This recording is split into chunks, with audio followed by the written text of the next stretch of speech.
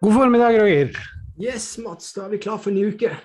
Da er vi klare etter litt om og men her på våre hjemmekontor. Så må man få teknikken i orden, og det tok litt tid i dag, men nå har vi fått ordnet det. Ja, du er klar over det, apropos hjemmekontor, altså. Jeg er jo på TV2 hver torsdag, du er vel på TV2 hver fredag. Men når jeg sitter hjemme, så bruker de jo å si sånn, ja, da sier vi takk til Roger Berntsen på Nordnets hjemmekontor. Så tydeligvis, Nordnets hjemmekontor, det er i en mørk kjeller i Askim. Ja, jeg har ikke vært der, men det blir vel kanskje etter hvert, vi får se. Ja. Ja. Nei, vi skal ha en liten agenda i dag også, det tenkte jeg, og det blir jo lite sånn statusoppdatering på markedet da, hva som har skjedd siste uka og hvordan ting ser ut. Vi skal snakke litt om inflasjonen, vi skal snakke litt om prisingen i markedet, både på price earnings og price to book. Nå har det jo vært, det er vel rundt 70% av S&P i hvert fall som har presentert tall, så da får man jo litt oppdaterte tall derfra. Så kommer man jo i gang nå i Norge i løpet av denne uka ordentlig. Og det blir jo spennende å følge med der selvfølgelig. Og så skal vi kikke litt da på disse ekstreme bevegelsene vi har sett på de amerikanske gigantaksjene Meta og Amazon nå i forrige uke, som var ganske dramatisk for Meta sin del, og ganske hyggelig for Amazon sin del. Så hvis vi begynner med denne grafen her da, fra JP Morgan, Roger, så er jo det en ganske kul graf som viser da om inflasjonen er under trend eller over trend siden 2011 da. Og da er den jo delt inn i utviklede markeder og emerging markets, som da, ja, Kina er da med i emerging markets, det er jo alltid opp for diskusjon, men i de utviklingsmarkedene så har man da USA, man har UK, man har Eurozone, man har Japan og man har Australia. Og hvis man ser da på inflasjonen fra 2011, spesielt for USA da, så ser man jo at den har jo vært sånn i snitt under trend, eller rundt omkring trendnivåer siden 2011, mens ifra 2021 og frem til i dag, så kan man vel si at den er veldig mye overtrend da, for de som følger oss på YouTube, så ser man jo da at den røde fargen, den er jo da above trend, og disse novembertallene som vi så, de er jo blodrøde, og det har de jo fortsatt vært nå inn i 22 også med 6,9% inflasjon. Det samme kan man egentlig si om UK, som er oppe på 5,1%, og Eurozone på 4,9%, mens Japan, der har man faktisk inflasjon under trend på bare 0,6%, og Australia har da en inflasjon på rundt 3,1%, mens i de utviklingslandene så ligger det også i eller rundt trendvekst, sånn mer eller mindre med unntak av Taiwan kanskje da. Og så har vi jo da i den nederste bolken Brasil, Mexico, Russland, Tyrkia og Sør-Afrika som har sitt og slite med geopolitisk, og der også har man da inflasjon veldig langt over trend. Man ser Brasil har jo en inflasjon på nesten 11%, mens Tyrkia har jo da en inflasjon på over 20%, og det henger jo litt sammen med den tyrkiske liren som har kollapset da, egentlig det siste året, mye på grunn av selvfølgelig politiske uroligheter, så det er jo litt sånne egne ting som skyller inn her. Jeg vet ikke om du har noen kommentarer, Roger? Nei, dette er jo det som preger markedet på godt og vondt i dag. Altså, en ting er at du er over trend på inflasjon, men sentralbankens mandatet, de tillater jo ikke at inflasjonen ligger over trend så betydelig over lang tid. Derfor så kommer rentene opp både i USA og rundt om i store deler av verden i 2022. Og det gjør jo at plutselig så ser alt litt dyrere ut, både på børs og i eiendom og ja. Men sånn er det. Det er jo naturkreftene, de gjelder jo også i aksjemarkedet, altså vannet renner nedover til syvende og sist, så Og du fortalte noe litt interessant på morgenmøtet, og du har nevnt det her også tidligere, men jeg tror ikke det kan gjentas nok. Kan du ikke bare gjenta det du sa på morgenmøtet med de korte og de lange rentene og den dynamikken der, for det tror jeg veldig mange lyttere, ja, du fortalte det sist sending, men det er også greit å få en repetisjon på det, for det er ikke nødvendigvis skrevet i stein og noe du lærer, holdt på å si, på folkemunne dette. Nei, altså det som greia at hvis du ser på de lange rentene, noe som jeg i alle fall veldig opptatt av, da ser jeg på 30-årsrenter, men bare hvis vi tar opp 10-årsrenter, som den som de aller fleste forholder seg til. Så når den stiger, så stiger den da i takt med at vekstutsiktene blir enten bedre eller dårligere, og inflasjonspresset blir høyere eller lavere. Så i utgangspunktet isolert sett det bra at de lange rentene holder seg på relativt greie nivåer. Men i det de begynner å stige, så betyr det at både inflasjons- og vekstimpulset lenger frem i tid begynner å øke. Så det sånn at den korte enden, da det toåringen som naturlig å se på. Ja. Så hvis den står nå for de som følger oss på YouTube i 1,3. Ja, så hvis den da stiger raskere enn den lange, så betyr det at sentralbankene litt på etterskudd. Mest sannsynlig så kommer rentene opp mer enn det markedet forventer, og det jo fordi at inflasjonen for høy. Sentralbanker styrer jo etter det amerikanske sentralbanken som egentlig alt handler om. Han har et dual mandate, som det heter. Det ene at han skal sørge for det som kalles for maximum employment, altså de skal ha full sysselsetting i økonomien, de skal utnytte kapasiteten som i økonomien. På den ene siden, på den andre siden så skal de også holde inflasjonen stabil rundt 2%. Det det optimale. Og nå det jo sånn at renter ble jo satt ned i null, det ble jo stimulert all masse på grunn av pandemien, og det har jo gjort til at inflasjonen har jo løpt løpsk, og plutselig så amerikanske sentralbanker på etterskudd, og det innrømte de basically nå det siste rentemøtet, at nå vi beredt for oss å stagge inflasjonen, og da ser du at disse korte rentene, statsobligasjoner, sånn som toåring, den har begynt å stege nok så mye. Og så det differansen der, det jo det som egentlig nøkkelen.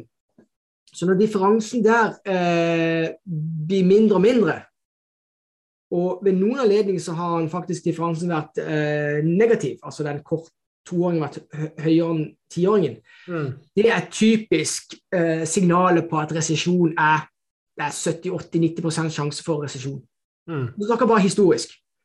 Og det jo en rasjonal i det, ikke vel? Altså poenget at når du låner penger til den amerikanske staten, enten på 2-årshorisont eller 10-årshorisont, så sier det seg selv at hvis ting ser veldig dårlig ut langt frem i tid, og at du plutselig kan få høyere rente med å låne på kortere durasjon, så gjør du det. Så da flyter kapitalen dit hen. Og vi vet jo det at aksjemarkedet, de har en tendens til å se langt frem i tid. Så når tiåringen da egentlig svikter, ikke holder tritt med den korte enden, så betyr det at vekstutsiktene, altså de langsiktige utsiktene for selskapene blir dårligere. Så ha dette i bakhodet at reality kicks in, men du må se av og til så det differansen på ulike renter som det viktigste. Så det en differanse som jeg ser på basically kontinuerlig.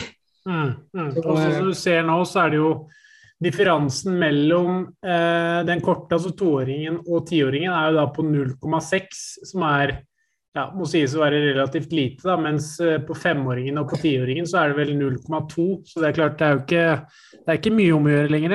Ja, men det viktig at det må være litt avstand, så kunne jeg se korte og lange, så da det enten 2 mot 10 eller 3 måneders mot 10-åringen. Ja. Og da vet du, historisk sett så det hvor mindre den differansen jo større sannsynlig for resesjon. Da kommer vi i en situasjon som vi har sagt flere ganger. Det viktig, altså de som følger oss jevnt og trutt, Mats, vi prøver å lære fra oss viktige ting her. Så resesjon ikke bra. Altså hvis veksten struper eller går i revers, altså resesjon, det jo 2 kvartaler på rad med negativ vekst, BNP. Og hvis du får resesjon, og inflasjonen høy, så kommer vi i en situasjon som kalles for stagflasjon. Det noe som for enhver pris skal unngå. Altså, jeg vil si at hvis det skjer, så har sentralbanken feilet. Da har Fed-sjefen Jerome Powell feilet. Så sjansen for at vi kommer der jo alltid lav. Men vi har vært der før. Så det jo det en del aktører begynner å prise inn. Investorer, blir dette skikkelig galt? Bør vi ha litt protection her? Sant? Sikre oss. Og det mange måter å sikre seg i aksjemarkedet på. Men, og det jo litt sånn, kan være en opptakt til det som hovedtema. Altså det har vært store bevegelser i mange aksjer, og så til og med store bevegelser i de store aksjene den siste tida. Absolutt, absolutt. Så det blir jo selvfølgelig interessant å se hva sentralbanken gjør fremover. Nå har jo Fed-sjefen varslet vel i alle fall 3 hevinger, og så det mange som snakker om at det prises inn fort gjort 5-6 hevinger, og så har jeg hørt til og med 7 hevinger, og så får vi se. Markedet priser inn 5, tror jeg. Ja, jeg har hørt flere som har snakket om 7 hevinger, det høres jo litt voldsomt ut da, men det klart det jo ikke i tvil om at man må gjøre et eller annet med renten nå for å stagge inflasjonsveksten av det. Det gjelder jo for så vidt også her hjemme, der inflasjonen kommet opp veldig mye, selvfølgelig drevet av strømpriser, men også faktisk drevet av generell prisstigning, da, fordi alt blir jo dyrere. Når spesielt energiprisene blir dyrere, så vil også når innsatsfakturene blir dyrere, så blir kaka dyrere også. Det som hovedproblemet, Mats, det det at når ting begynner virkelig å bite på de store utgiftspostene, så blir det blir jo en dominoeffekt. Altså det betyr at det visse ting du ikke kan kutte ned på. Og hvis prisen på det bare blir veldig, veldig mye høyere, så må du kutte på annet. Og da begynner jo plutselig økonomien å svikte, og da begynner folk å miste jobben, og så det samme runddansen på nytt. Og det litt viktig. Det viktig å ha respekt for en ting generelt i livet, men i alle fall i aksjemarkedet, det jo visdom, erfaring, kunnskap. Det alfa og omega. Vi har jo sagt det før, men for de som følger Warren Buffett, så ga jo han klart uttrykk for i mai i fjor at inflasjonslampene, de blinker rødt i Berkshire-systemet. Og det var jo stikk i strid med det som sentralbanksjefen sa, Jerome Powell, og det samme gjelder jo sentralbanksjefen her hjemme, for de kopierer stort sett bare det de hører fra USA og Europa. Men de tok feil, Mats. Og da spørsmålet, Buffett har jo holdt på med dette siden han var 11 år. Og han har vært igjennom epoke, så han kjenner igjen. Det jo det som greia. Visdom i aksjemarkedet det at du kjenner igjen situasjoner som du har vært det før. Og dette her jo situasjonen som i utgangspunktet vi kanskje fikk etter andre verdenskrig. Altså hvor verden basically ble stoppet opp. Og det jo det vi gjorde nå med pandemien, og det gir effekter. Så ha respekt for det, kunnskap og erfaring. Men da jo hemmeligheten, det jo å prøve feil når du ung. Det har jo Buffett også gjort, og det har gjort at han har kommet på det nivået. Det viktige jo bare det at du må ikke satse alt på et kort. En hest som det heter, eller så må du ikke ha alle eggene i samme kurv. Det betyr at du kan ikke bare sitte med en portefølje av vekstaksjer. Det sier seg selv, du tar bare tid til hjelp, så du ferdig. Og det samme jo at du kan ikke bare sitte med gjeldstynga selskapet, som hvis det går bra, så får de en ekstrem kursutvikling. Men det blir jo tilsvarende dårlig kursutvikling hvis det ikke går bra. Så her må det, og derfor så sier jeg at Oslo Børs jo en sweet spot i en sånn scenario sånn som nå. Og det visste de på forhånd, Mats, og det har vi sagt på forhånd. Absolutt, men samtidig så ser man jo at selv om Equinor, Norsk Hydro, DNB og disse her har gjort det veldig bra, så var vel medianaksjen i fjor ned, jeg tror det var 8%, på både hovedindeksen og på Euronext Growth. Det var kanskje mer faktisk på Euronext Growth, så det det har jo vært en fest i disse litt mindre ESG- og tech-aksjene, spesielt i 2020, og så begynte man å butte i 2021, og så har det bare gått en vei fortsatt inn i 2022. Ja, jo, men når jeg sier Oslo Børs, så det jo Oslo Børs. Altså, det det hovedveksten, og da må du jo forstå det at de som rammes hardt, det vekselskapet, så alt det med grønne, alt som grønnmalt, de får på pukkelen. Det matematikk, og det derfor ser forståelsen av hvor henne vi henne. Hvordan ser utsiktene ut nå. Da det viktig å være i bunnsolide selskapet som kommer gjennom ikke bare en nedtur, men kanskje en langvarig nedtur, og det jo selskap som tjener mye penger i dag. Og det et selskap som, for å ta opp et uttrykk som kanskje ikke har brukt så ofte før, men det jo det at i Buffett sin verden så handler det om at han snakker we eat our own cooking. Altså det betyr at de klarer seg selv. De lager maten de trenger for å overleve. Og det kan jo gjenspilles at et vekselskap, de gjør ikke det. De har ikke nok kapital for å nå de målene de har satt seg, og det de prises til. Da må de hente den kapitalen hos investoren. Ja, det veldig sentralt det du sier der, for en ting altså mange lurer på rentene, de stiger, ja det blir dyrere å låne penger, men en annen ting som viktig å ha med seg, at en del av disse vekstselskapene skal jo på et eller annet tidspunkt hente penger, for de skal ekspandere, og de skal vokse, og så videre, og da må de ut til i markedet og prøve å overbevise investorer for å gi dem penger. Og det klart, når rentekostnaden, altså finansieringskostnaden blir høyere, så det mindre villighet blant investorene å låne bort penger, for det koster dem en del penger, altså de må betale renter på den kapitalen de låner ut til selskapene, mot kanskje å ikke få igjen den renta på ganske mange år, fordi at selskapet ikke tjener penger. Hittil har det vært mulig, for at det har vært omtrent 0 kroner i rente å hente, eller for å låne penger. Og det klart, da sitter jo investeringsvilligheten mye løsere blant investorene, men med en gang rentene begynner å tikke litt oppover, så får du alternativkostnaden inn, og det taler jo i negativt favør for sånne typiske vekstselskaper da, i et sånt scenario der renta stiger. Og det derfor så her det mange sånn, det viktig å prøve å summere opp og så forstå helheten. Ofte jo det kanskje nøkkelen, forstå helheten. Det at når det virkelig butter imot, så må du være investert i selskapet som klarer seg selv, rett og slett, som ikke må ut og hente penger som du inne på. Og det jo annet begrep der også som sånn billedlig, det jo det uttrykket, det bedre med en fugl i hånda enn 10 på taket. Ja. Så Equinor har jo fuglen sin inntjeninger i hånda, altså de tjener den nå, mens disse her vekselskaper som du henviste til nå, sant? De 10 fuglene, ja, de skal du få.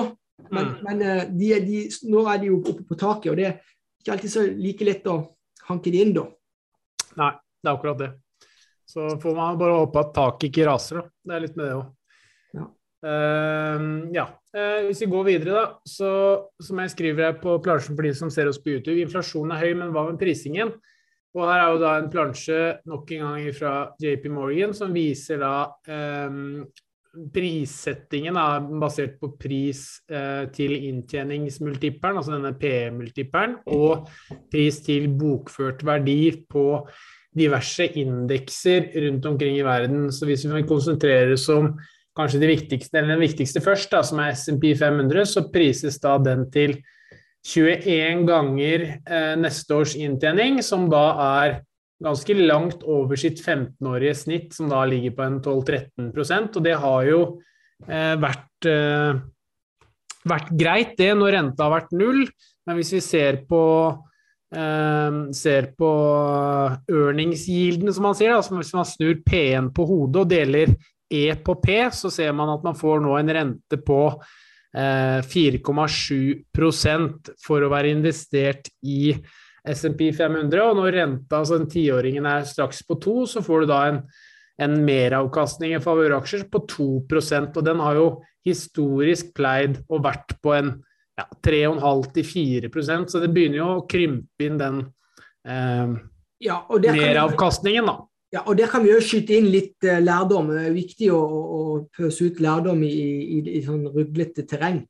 Det det at in the end så det jo kontantstrøm som essensielt. Og et selskap som rapporterer stadig høyere inntjening, så det ikke sikkert de rapporterer stadig høyere cashflow. Sant? Så dette kan være mismatch der. Og det jo fordi at altså når jeg snakker frikontant, det betyr at de må bruke pengene de tjener på for å vokse, for å holde tritt med de forventningene som ligger der. Så som PE greit, men price på cashflow eller free cashflow, det det som til syvende og sist gjelder. Ja, på enkeltselskaper også kan du bruke den der snu P1 på hodet som jeg sier, som et sånn all-right estimat og gir et sånt ganske kjapt bilde da, på hvordan stemningen i markedet sånn som jeg sa nå at meravkastningen på 2%, som ganske lavt, og det ser vi jo da at da begynner jo markedet å gå litt mer i trygge renteplasseringer enn nødvendigvis å pøse inn penger på børsen, og det har vi jo sett den siste tiden også, at det har korrigert litt nedover. Folk har solgt en del aksjer og kjøpt trygge rentepapirer i stedet, og det mye av grunnen selvfølgelig summen av alt som enkeltselskapene, men det også på en måte denne differansen mellom meravkastning i aksjemarkedet i favør meravkastning i rentemarkedet da. Og hvis vi går videre så ser vi jo at Europa også, som ex-UK da, handler jo da på 16,5 ganger inntjening, som høyere, og det gjør stort sett alle disse mer utviklingsfokuserte landene, bortsett fra kanskje Kina da, som handler omtrent på snittet sitt, sammen med Hongkong. India faktisk ganske langt over sitt historiske snitt, på 23,5. Mens Japan ligger jo da omtrent på sitt 15-årige snitt. De har jo vært veldig høyt på starten av 90-tallet, og så har det jo ikke gått så veldig bra egentlig siden den tid. Og så ser man jo, hvis man skal finne skikkelig billige børser da, som vi har snakket om tidligere, Roger, så kan man jo på en måte begynne å kikke på brasilianske aksjer, meksikanske aksjer, russiske aksjer, men da drar du på deg en del politisk risiko også, da, så det kanskje en grunn til at disse selskapene så billige. Ja da, det noe som heter det at å kjøpe kvalitet, det koster jo stort sett, altså det kvalitetsselskapet, eller kvalitetsbørser for den saks skyld, ikke vel? Den amerikanske børsen jo en kvalitetsbørs, det koster litt mer, men det klart at du får mer igjen for vekst nå, men at det jo matematikk. Så vi ikke så veldig fan av billig børse, Mats. Nei, i hvert fall ikke i det scenarioet vi har vært i nå, med 12-13 år med høy oppgang, og de aksjene og de selskapene og de børsene som fortsatt kall det prisingsmessig billige, da, det gjerne en grunn til at de det da. Og det litt viktig å huske på at hvis en aksje fortsetter å være billig og bli billigere og billigere, så det kanskje en grunn til det, og det gjerne at selskapet da ikke klarer å vokse, ikke klarer å generere nok kontantstrøm, og så videre, og så videre. Altså man skal ha litt sånne, man skal ha øynene åpne for såkalte value traps også, selskaper som skal se veldig billig ut, men som kanskje ikke vokser, og kanskje i en nedadgående spiral, og det skal man passe seg veldig for å eventuelt investere i, da, for da fortsetter det egentlig bare å bli billigere, selv om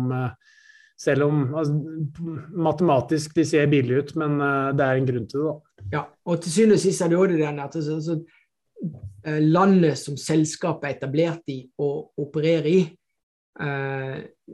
det setter jo standarden, ikke? Altså hvordan det å starte et selskap i Russland, i Mexico, i Brasil, i forhold til for eksempel det å starte og utvikle et selskap i Norge, eller Norden, eller USA.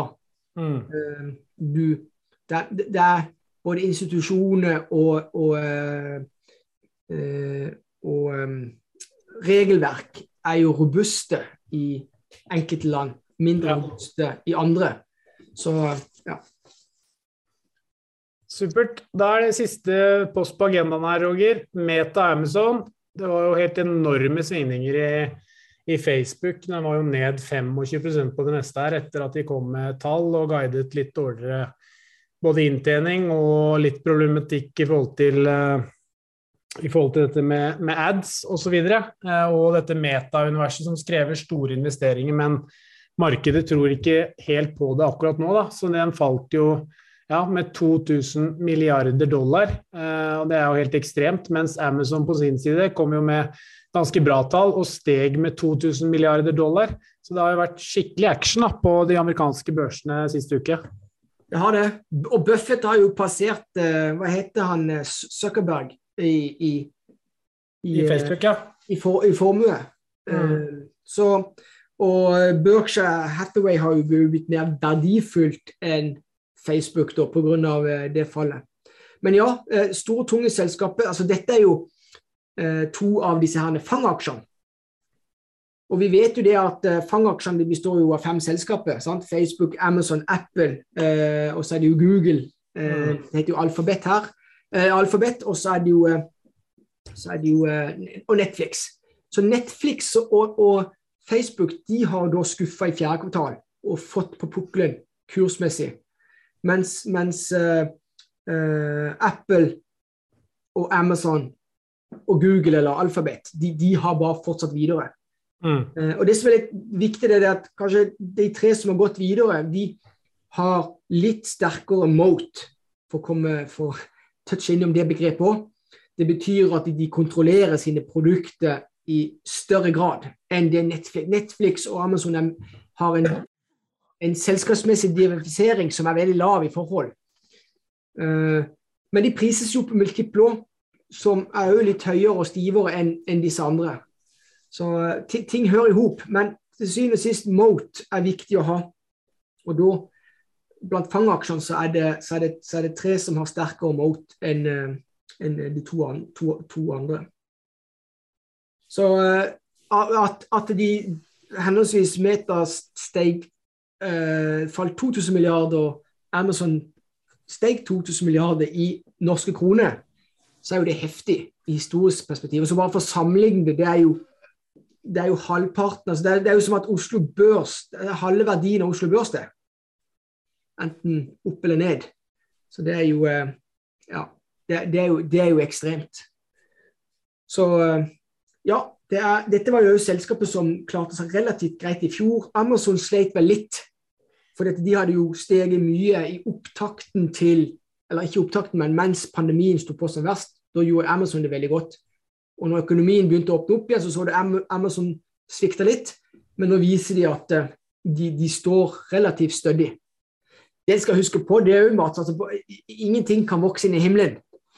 Så det gjelder både Apple, og det gjelder Microsoft, det gjelder Amazon.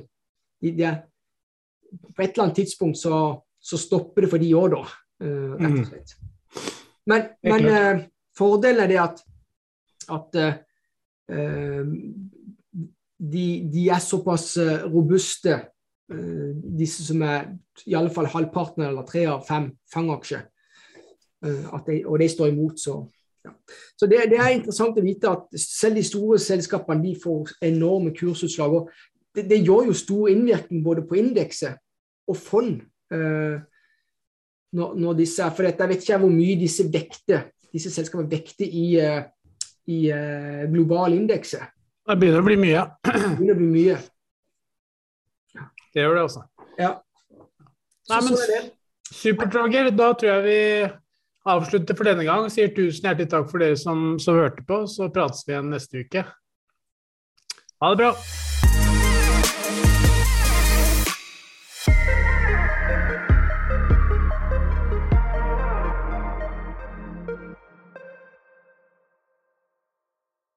Denne podcasten skal anses som markedsføringsmateriell, og innholdet må ikke oppfattes som en investeringsanbefaling. Podcasten kun ment til inspirasjon og informasjonsformål. Nordnet tar ikke ansvar for eventuelle tap som måtte oppstå ved bruk av informasjonen i denne podcasten. Les mer på disclaimer-siden på nordnet.no.